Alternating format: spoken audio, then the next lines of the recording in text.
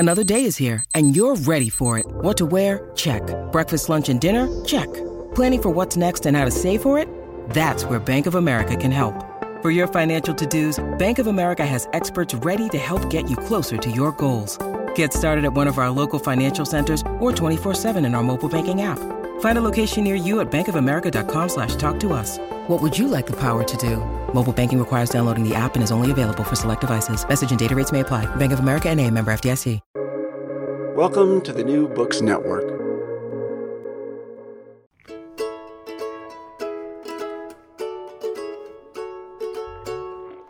Hello, and from Brandeis University, welcome to Recall This Book, where we assemble scholars and writers from different disciplines to make sense of contemporary issues, problems, and events. Today, I'm delighted to be joined in hosting duties by my English department colleague, Ulka Anjaria, scholar of South Asian literature and film, author of 3 wonderful scholarly books and many articles, and to top it all off, head of the Mendel Humanities Center. Ulka, hi. Hello. Hello.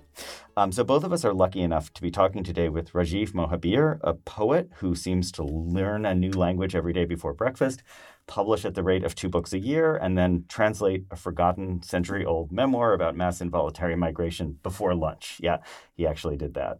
So, Rajiv, you're a triple threat. You make us all look bad, but that's okay. Hello, and welcome to Recall This Book. Thank you. It's so wonderful to be here. And y'all look really good. So,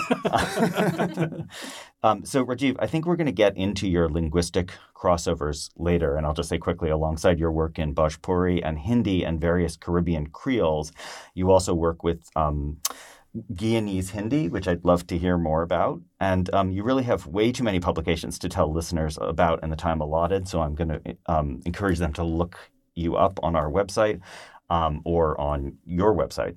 But let me at least get the ball rolling by saying that in 2021, alongside his collaborative book, Between Us, Not Half a Saint, which I just hold in my hand for the first time today, he published both a collection of poems, Cutlish, which we're going to be talking about a lot, and also Anti-Man, a hybrid memoir. So if you're following along at home, that means he actually publishes 3 books a year, not 2 books a year.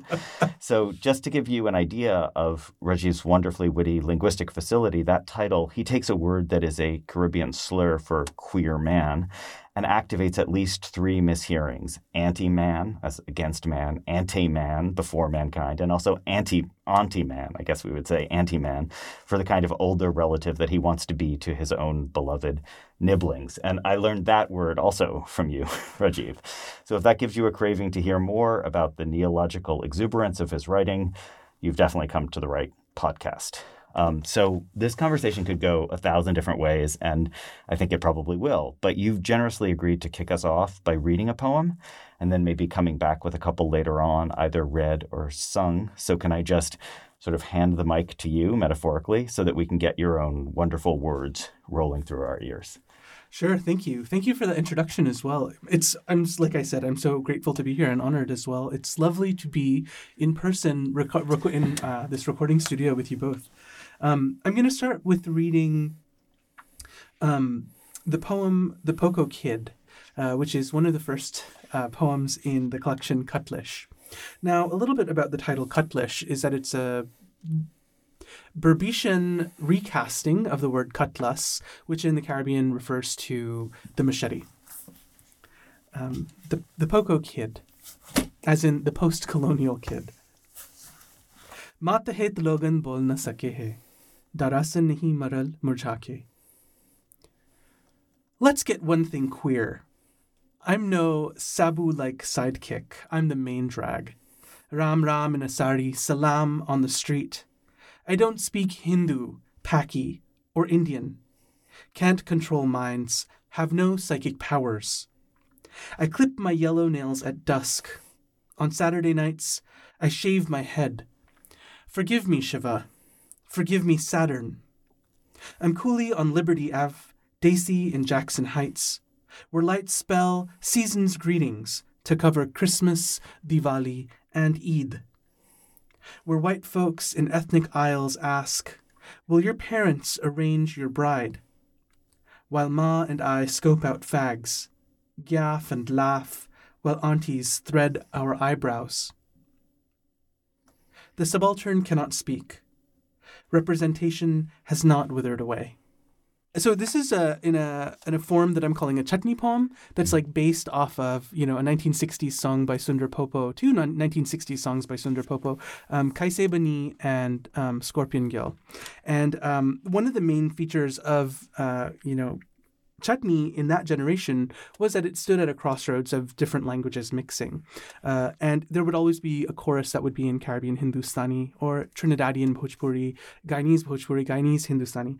This happens to be in Guyanese Hindi or Guyanese Hindustani, which is a descendant of Bhojpuri. So I think about Caribbean Hindustani as like this umbrella term for all of the South Asian languages spoken in the Caribbean. And from that become like, branch out the various tendrils of other languages, so Trinidadian Bhojpuri, Guyanese Bhojpuri, this kind of thing. And so the chorus is in this language, and the chorus, and I'm using these air quotes. I haven't figured out which one they are yet, that I read at the very end as a kind of repetition that closes out the poem. And that repetition is kind of an Easter egg for me or for anybody else who can make heads and tails of the language. And this one specifically is from Gayatri Spivak's famous essay, Can the Subaltern Speak? And I thought it would be a real cheeky way to begin the book. Let's get one thing queer. I was really excited about that beginning.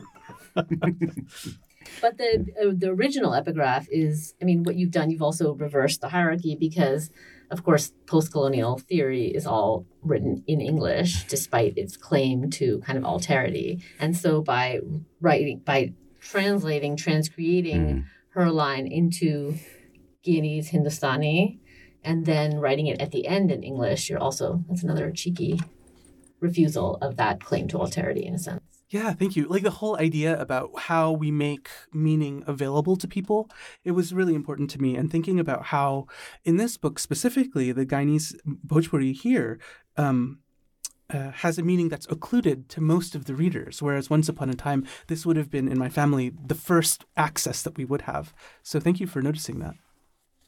Spivak gets all the credit for translating Derrida into English, but you get the credit for translating her into...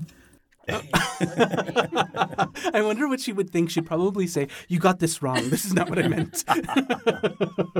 Thank you. Oh, another Easter egg in here is all of the things that I claim to do and not to do are inauspicious. So, for example, clipping my nails at dusk. You're not supposed to cut your nails at night. It's like really bad luck. And shaving your head on a Saturday, that's miserable. Can you talk about the writing process? Like, do you write the poems and then figure out where they go in the book, or was this book written all of a piece? Or yeah, thank you. So I'd actually been working on this collection for about a decade, in which I would write the pieces individually and to see where they were and where I was going with how the choruses would occur to me first. So the Bhojpuri chorus would come to me as I was walking, as I was on the train, as I was doing menial tasks, thinking about music, thinking about words that I had heard in songs that I wanted to put to use.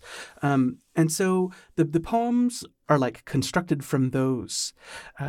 And so then to put the poems all together, now that was a task that took a really, really long time. I had to amass this, all of these individual pieces and to see what could fit and what couldn't fit. There are so many poems that did not make this collection.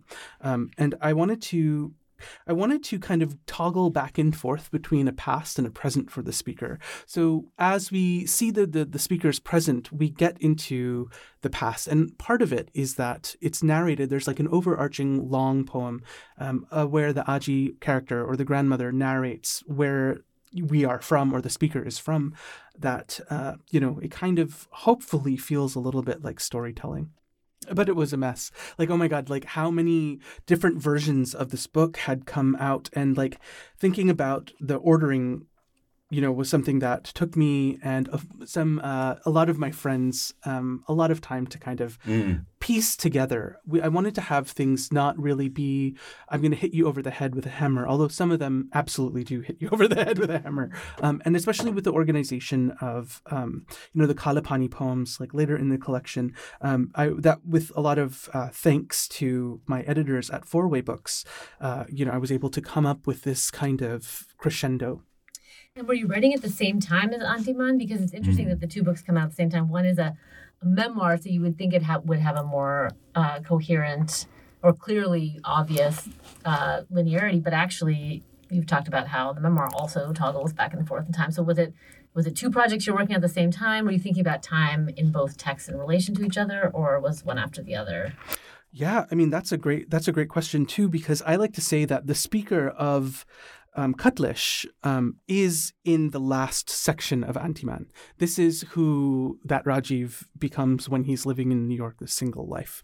But yeah, I began writing Antiman when I was in 2015, 2014, excuse me, as a way to position my poetry on the continental United States as I lived in Hawaii.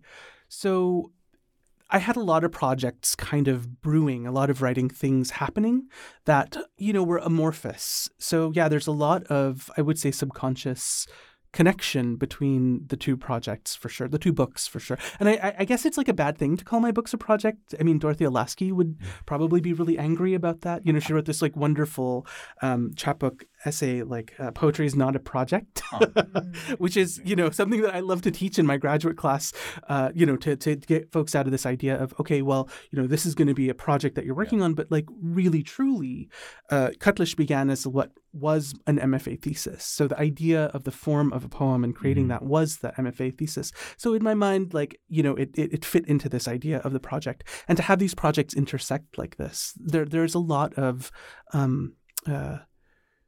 give and take. I would imagine it to be kind of like a root structure of like two separate trees that share nutrients and resources. So that's helpful. I was thinking of it as a larger project of which these were two expressions. In other words, like there seems to be something when you read them together, something that you're trying to do with, and we'll talk about it, but with language and with history and with brokenness and with coolitude and all of these things. And then you express it in these two ways that work complementary, but it also makes you feel like publish more and, express it in other ways. They're all kind of experiment. They're both experiments with expressing this larger project is how I was reading it. But I like your take too. Well, thank you for that. It's funny. You're right about that, about how these are different avatars of coolitude expression, thinking about the container for a story or a poem, and thinking about how the different kinds of faces that it can have represents a, let's say, constant evolution. That's a great thing to think. So thank you for that. And these are two written forms, but of course, there's no way that project could be expressed only in written form. It has to have oral components. So whether it's reading from it, which you are doing here, or I don't know, other kinds of performances, but there's no way it can end, this project can end with the written word. And that's, I think that in the midst of Cutlish are pages in which the Hindi alphabet is printed and appears several times with some changes kind of each time. But that to me stands as a reminder of the sonic nature of the project, which you can't, I can't, especially since Hindi has a phonetic alphabet. So when you see it, you see sound, not names of letters. So you can't read this book of poetry through and not be reminded of that sonic element. Thank you. And that's hugely epistemological, I think, because of the fact that, like I said before, literacy is relatively new to my family. And so all of our stories and all of our songs were coded in our bodies in different ways before they were brought to the page. And so what it means for me to be so influenced by this archive of sound and bringing it to the written word in the United States means a whole different kind of orientation and thinking through the discursive space of that performance, which is the white page with black letters on it, which, to the expression in Hindi, there's no difference between the written word and a buffalo. So, it's arbitrary, right? But you're right about that performance. And so actually, when I do read these poems and read these stories, I often sing.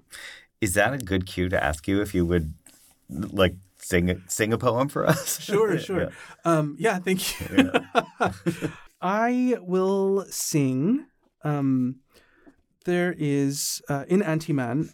Antiman it's constructed and woven of transcriptions, translations, hypothetical situations, poems, and linear narratives.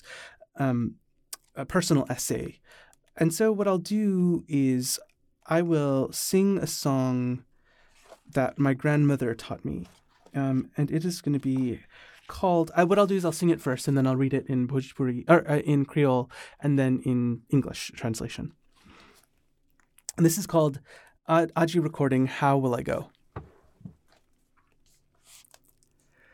दुल्हन रोवे रोवे पिया के घरे जाना काहे के रोवे पिया के घरे जाना पिया के घरे जाना पिया के घरे जाना काहे के रोवे पिया के घरे जाना सासुर मारे मारे बांस डंडा लेके सासुर मारे मारे बांस डंडा लेके सासुर मारे मारे ननद गाड़ी आवे पिया के घरे जाना पिया के घरे जाना काहे के रोवे पिया के घरे जाना सैया मारे मारे बांस डंडा लेके सैया मारे मारे बांस डंडा लेके सैया मारे मारे गले में बाही डाल के पिया के घरे जाना पिया के घरे जाना काहे के रोवे पिया के घरे जाना कैसे हम जाएबो ससुराल चुनरी में लागल दाग कैसे हम छिपाओ चुनरी में लागल दाग दुल्हन cry for going husband house he cry and cry father-in-law and mother-in-law does beat me sister-in-law does insult me my husband does give me one lash with one piece bamboo my husband does beat me after he grabble me throat how me go a me father-in-law house me ordinary get one steen how me go hide am me ordinary na get steen the bride cries she must go to her lovers she cries because she must go my in-laws will beat me my sister-in-law will curse me out she cries because she must go my love will hold my neck and beat me with a bamboo rod the bride cries she must go to her lovers how will I go to my in-laws with a stained veil how will I hide it the stain in my veil. Yeah, thank you. That's amazing. Can you talk us through the genealogy? Like, is the song itself a song you learned and then? Yeah, thank you. So, it's funny. So a lot of this song, actually, I learned in the 3 days leading up to my brother's wedding, which happened in my parents' house. But my brother was married at 23 to an American woman. They had a ceremony in a flower garden and not an actual big affair. Let's just say they had to get married relatively quickly, if you know what I mean. So I have no idea what you mean. No. And so, my grandmother was there. And so I sat with her, and that was when I could feel the lamentation of her being kind of away from her community. Like, my grandmother was one of those women that people would call to your wedding to sing these songs specifically. And I was like, Aji, what kinds of songs would you be singing today? And so she walked me through singing all of these songs. Now, this one in particular has some interesting valences. There is the idea of the woman leaving her birth home to go to her in-laws, and that means a whole new culture, a whole new way of folks interacting with one another, a whole different kind of sexual economy in the house, where, she sometimes falls victim to the whims of the men of this new patriarchal line that she's joining. And so my grandmother sang this song, and in it, I could also hear echoes of diaspora, thinking about what does it mean for our ancestors to have left and come into the Western Hemisphere, not knowing what the culture would be, not knowing what kind of abuses they would suffer. And then the end of it, she had this kind of switch. And this is every time she would sing it, the words would change just a little bit at a time. The tunes would stay the same. The words would change. And in this one particular iteration, I was so interested in the way that she brought up Kaise mein jaibo sasural, how will I go to my in-laws' house? I have a stain on my veil. And this is also one of those bhakti poetic about bhakti poetics, actually, of what it means to leave this body and go to the next world. Mm-hmm. So then that's another layer of that leaving. And so, the sad part of my learning the song is I didn't ever learn it in community, where women would be repeating these lines to each other and kind of building on one another. with my grandmother at the lead. I wish I could have been there, in the, what would that have been, the 1930s, 1940s? That would have been amazing. This is a dumb linguistic question, but Creole, you said Creole, like sort of unmodified. Does that mean it could be one of many Creoles, or this is thank you for that. So Creole is really, it's a language that derives from a pidgin after the pidgin becomes regularized and dexterous, able to express like future and conditionals. And people are like, when it becomes a first language, well, that's true, but not true, because Creole wasn't my grandmother's first language. It was, I would say, one of her first languages. So it existed together. So her parents spoke a pidgin. And my grandmother then spoke, let's call it Creole with a little, one next to it as like the first generation. After that, Creole changed as it became more and more used widely as a first language, and Bhojpuri fell out of usage. So yeah, my grandmother did speak Guyanese Creole. She called it Creolese. So there is that part of the Creole. And so the Creole that I grew up speaking and knowing was my parents' Creole, but I would only ever speak it to my grandmother. So I would be speaking in her Creole 1. Yeah, got it. Which was just very closely related to the pidgin. Whereas, people in my generation, that would be third or fourth generation Creolese or Creole that they're speaking. And so in Guyana, and in particularly in the place where my grandmother was from, the Creole was kind of specific to that area. So to say Guyanese Creole is... It's a shortcut.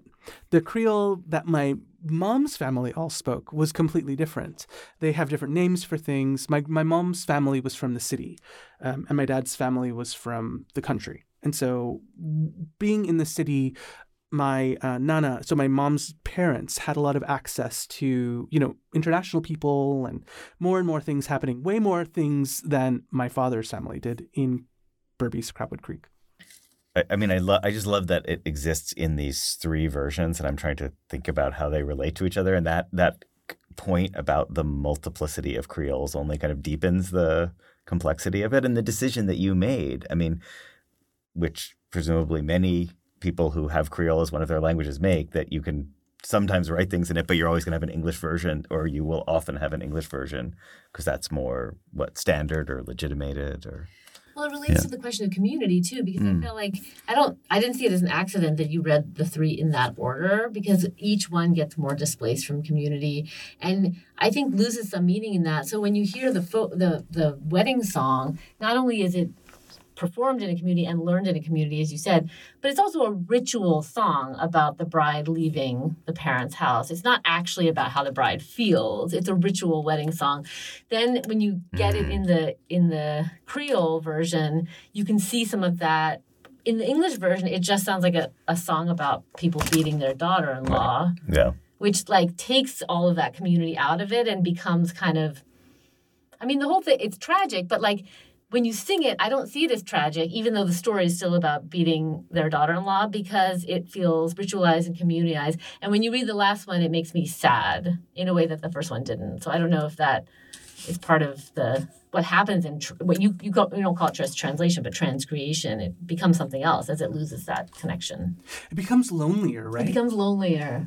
Yeah, I feel that too. And so part of my act as a translator is then also to have another leaving, right? It's kind of it kind of is also propelled through time, unfortunately, with the deterioration or the lessening of the Bhojpuri into the English. Yeah, it is. It's like a commentary on that loss of leaving and what it strips away. So what it becomes in the English is you read it even sadder. You read it as a sad poem when you read it in English. I didn't hear you read it as a sad poem in the first two languages. So I wonder, and maybe it's a commentary on all that is lost when everything gets put into this standard English, where you just can read it as sad rather than the different kinds of meanings and valences that were coming into it earlier. There's a line from Cutlish that has just been resonating for me, which is you say, I am an expert at amnesia, new moon faced, I have my own mantra. And I was like, I need to ask him about that because that I can't be you. Because, like, in a weird way, you're an expert at amnesia, but you're an expert at amnesia by undoing it. I mean, you're an expert at genealogy or lamination or layers. Thank you. Yeah. Thank you. Like, I don't see you very amnesiac. You don't seem to be a very amnesiac poet. That poem, Hiranyagarbha, this poem is, dedicated to that traveler who left India, who was hijra, or, in India now they call them people of the third gender, which I think is also a little bit of a problem. As soon as the state locates you, then all of a sudden you have rights, but then you have so many fewer rights because of it. But it's a queer traveler, and what it meant for them to have to come across the sea, and to be checked by the ship surgeons, to make sure all of the anatomy and everything was healthy and right according to what the Britishers thought. But there's also like that part of me and that part of my story where, I was expert at amnesia in that, like, I didn't know what was lying latent in me until I started to dig away. And so there's this whole new kind of madness that has stalked into life because of that, just like dusting the ground just a little bit to see what it would bear for me. So, but thank you for that. I mean, if I could go back and look at the 15-year-old Rajiv and be like, one day you'll know enough about where you're from and who you are that it would feel like, you'll have this kind of sense of wholeness without fracture, then I would be like astonished. I'd be like, yeah, right. I wouldn't believe that. Well, is it truly a beautiful story of your grandmother's story, and her grandparents came over. Her father, I guess, was born on the ship. So she's she comes over, and then she brings with her, even though she wasn't born there, brings with her these songs. She's like a repository of this beauty and these stories, and then, has children who basically, to different degrees, just don't want to be part of that story anymore. And then you said she had 42 grandchildren, and and then you were one of those 42 and was able to connect with her in this way, and through that activate this cultivated amnesia. So it's not just physical distance, and of course the amnesia of leaving a place, of not knowing where you're going, the violence and the brutality of it, the new place, let alone those conditions, but then the kind of cultivated forgetting that happened in that generation. And then you were able to kind of, I don't know, it's very moving, and it's beautifully told in Antiman, but I don't know if you want to talk more about like how that happened, how that, your 15-year-old Rajiv didn't know that was going to happen. So how did something so magical happen in real life? Thank you. I think it's the pharmacon of Western education. If for that should be the motto of our university. Pharmacon is us. Pick your poison. Yeah, in which it kind of drove my parents' generation to eschew everything that was the backwards coolie Hindu ways of doing things.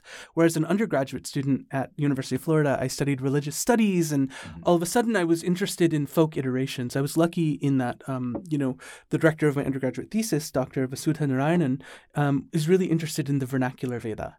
And so what that meant would mean the iterations of Ramayana that would be told in my family, and who would know that but my grandmother? And so going back to her and being like, oh my God, you know all of this stuff. I'd been studying Hindi for a while at that point. I was able to translate some of her songs rudimentarily into, talking about the wedding ritual in our family's family history.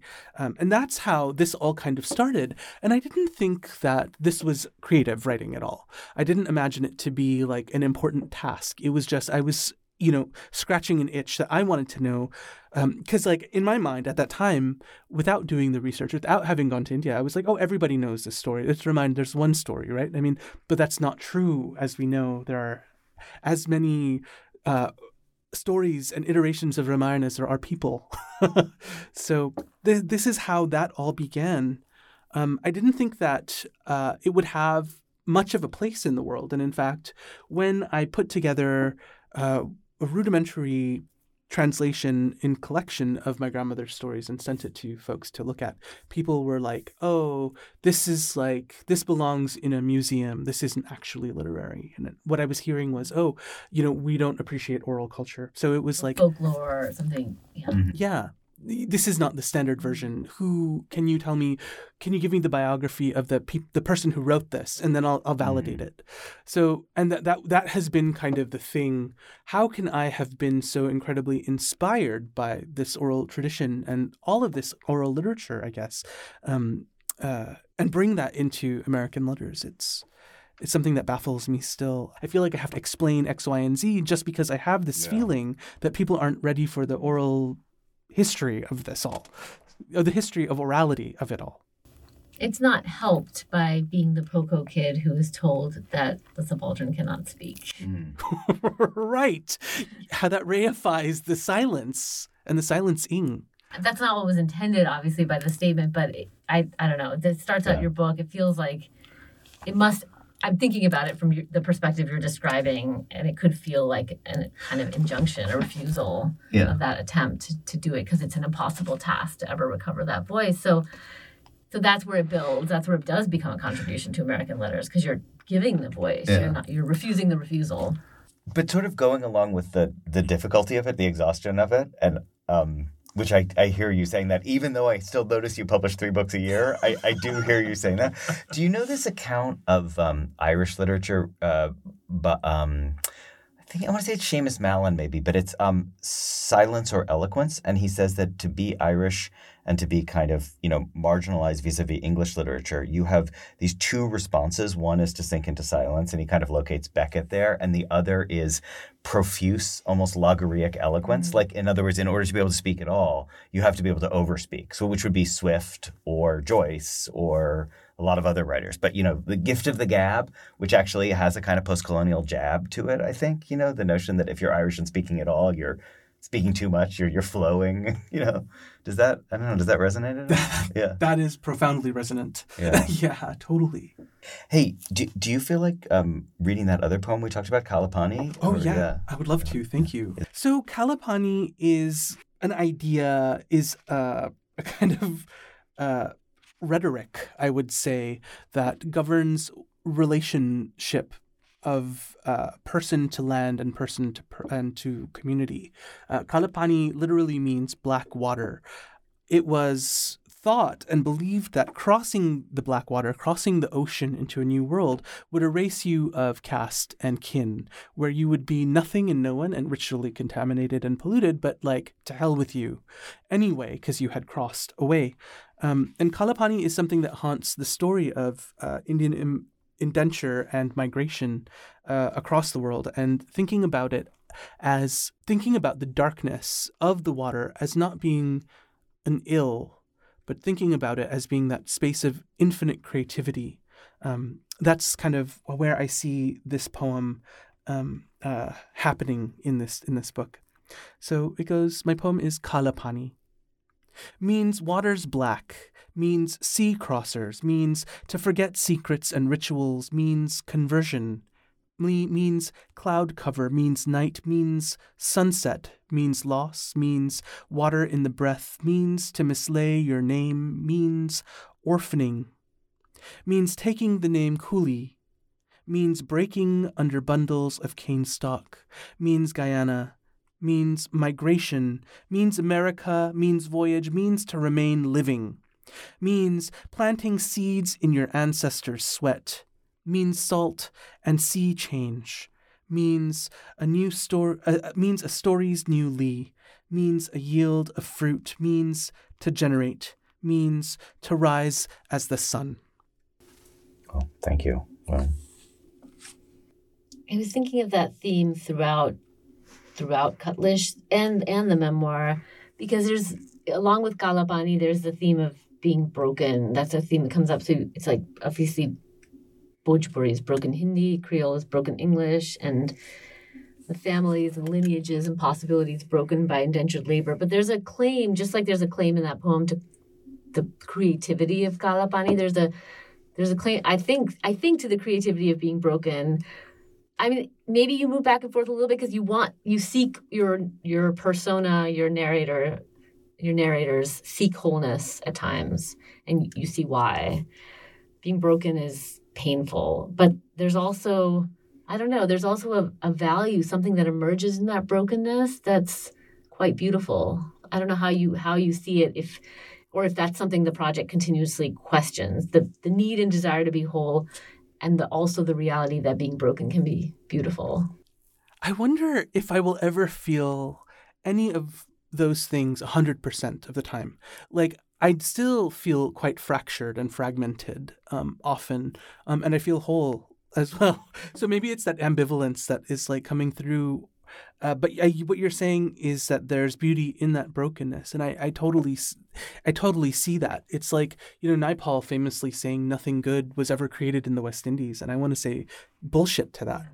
I mean, what was created was beautiful and like still being created. Isn't that why Derek Walcott called him V.S. Nightfall? Yeah.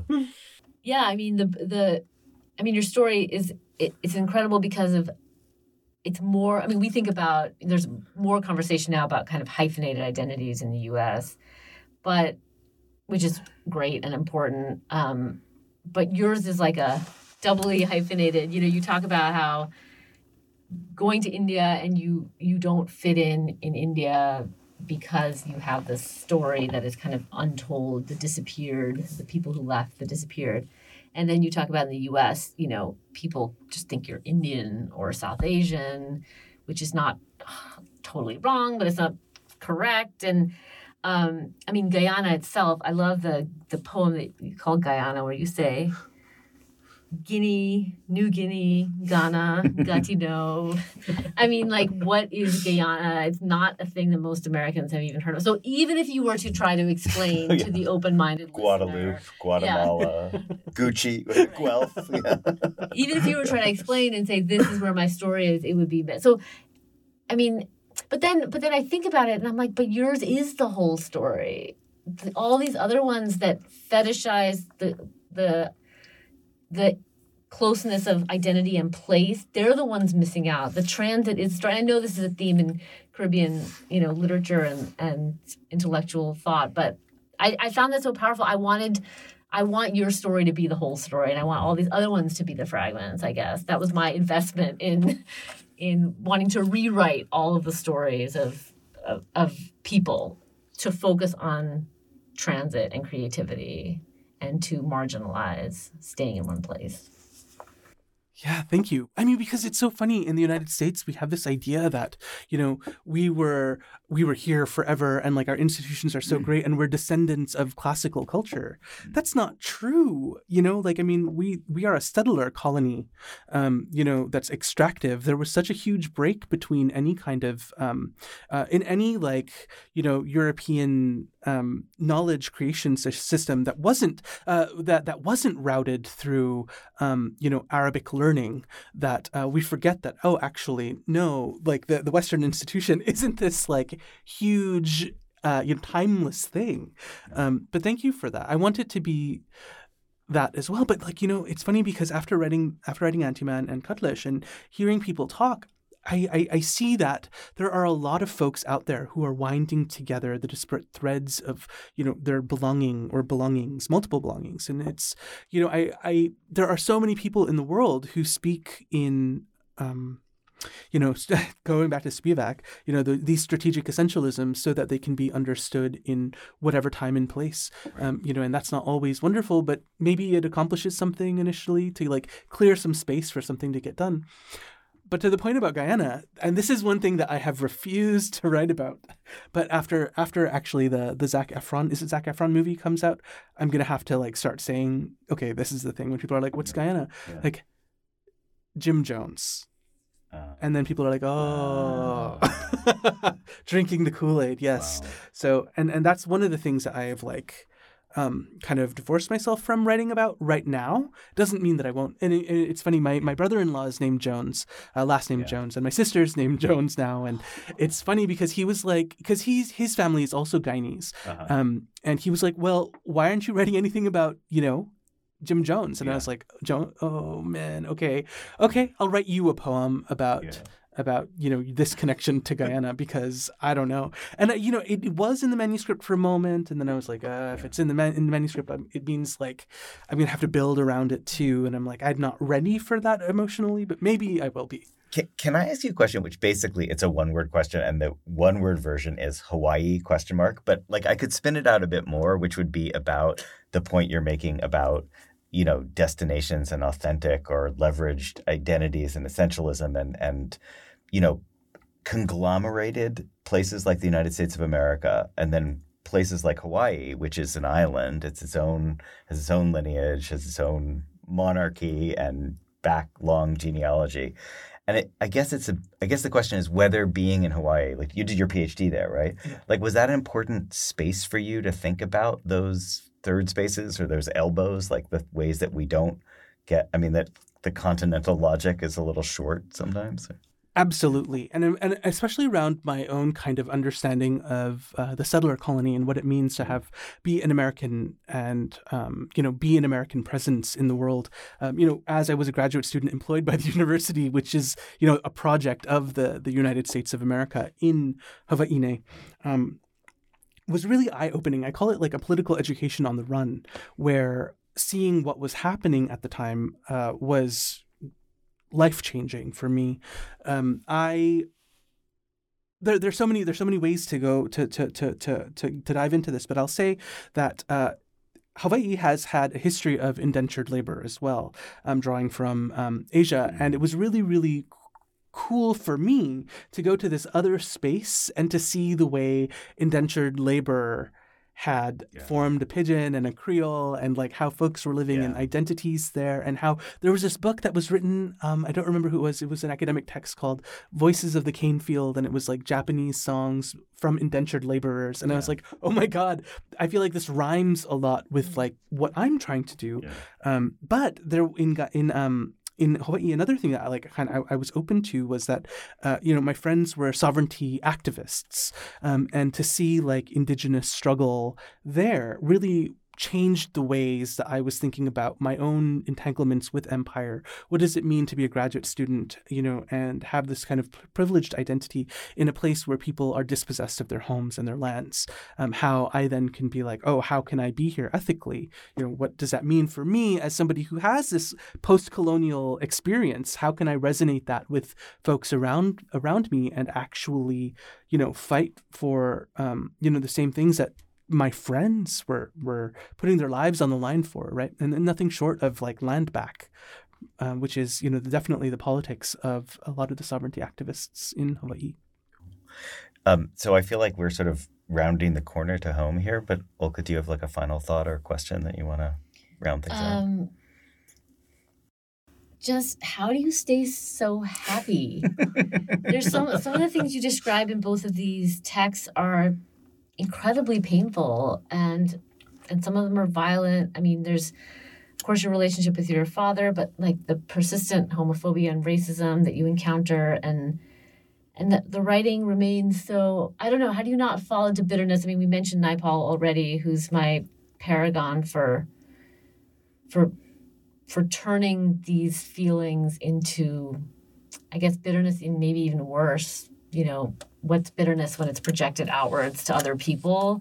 And, like contempt. I was just, contempt, Angrezi ki sarap, you say, may each face whoever said speak English find their own tongue fettered and split, my mixed blood hardening their faces. There's anger, and there is, and it's just, you feel it viscerally. It's very visceral. It's anger and frustration, and yet, and there is so much joy in it, and there's so much love. And so it's so wonderful, because again, I'm invested in wanting those two things to exist, and I go back myself between those poles. But how do you, as a creator, as a writer, as a poet, how do you think about the relationship, or as a human, honestly, how do you think about the relationship between those things? I mean, it's pretty dark. Like what I write about is very dark.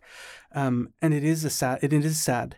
But I will say part of the joy that I feel is that I'm dreaming up a coolie future through the writing, using the languages and the tools that I already have.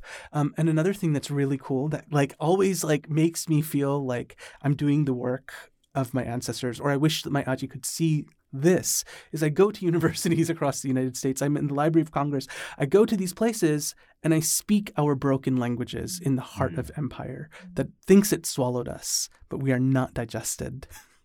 And so that's, that fills me with this kind of, krantikari post-colonial joy That's lovely. And that's, it's powerful. It's not just symbolic. It means something to have those words and all of it's their broken forms on the page. It's poetry. It's beautiful. It's lyric. It's song. It's joy. And I don't think it's a small thing. So I really appreciate that about your writings. I think it gives other people joy as well. So thank you for that. Okay. So before we descend into the darkness again, that's probably a great place to wrap up. So Rajiv, this has been a real pleasure. I just want to start, Ulka, thank you for hosting with me. I hope not for the last time. Yeah. And if you enjoyed this and you enjoy thinking about poetry, dear listeners, I think you may also want to head to our Recall This Book archive via the New Books Network or via recallthisbook.org and listen to earlier conversations with, for example, George Caligaris, which is RTB 74, with Sean Hill, RTB 75, and also coming up in 2 weeks, a rebroadcast of our wonderful conversation between Roger Reeves and David Ferry. And if this conversation instead has made you want to hear more about Caribbean culture and politics, I think you might enjoy our conversation with historian Vince Brown about his amazing and now prize-winning book, Tacky's Revolt, The Story of an Atlantic Slave War, and that was RTB 34. So, Rajiv, just in conclusion, thank you so much for today's conversation. Oh, thank you. This was such a joy, and I'm so grateful for the space that you've given to me. Well, we are grateful to you, especially for rechristening our recording studio. So thanks for wonderful. Thank you. Thanks. Yeah. Recall This Book was founded by Elizabeth Ferry and me, John Plotz. It is sponsored by Brandeis and the Mandel Humanities Center. Sound editing is by Naomi Cohen, website design and social media by Miranda Puri of the English department. We're eager to hear your comments, criticisms, and thoughts. If you liked what you hear, please subscribe, rate, and review us on Apple Podcasts or wherever you get your podcasts. From all of us here at RTB, thanks for listening.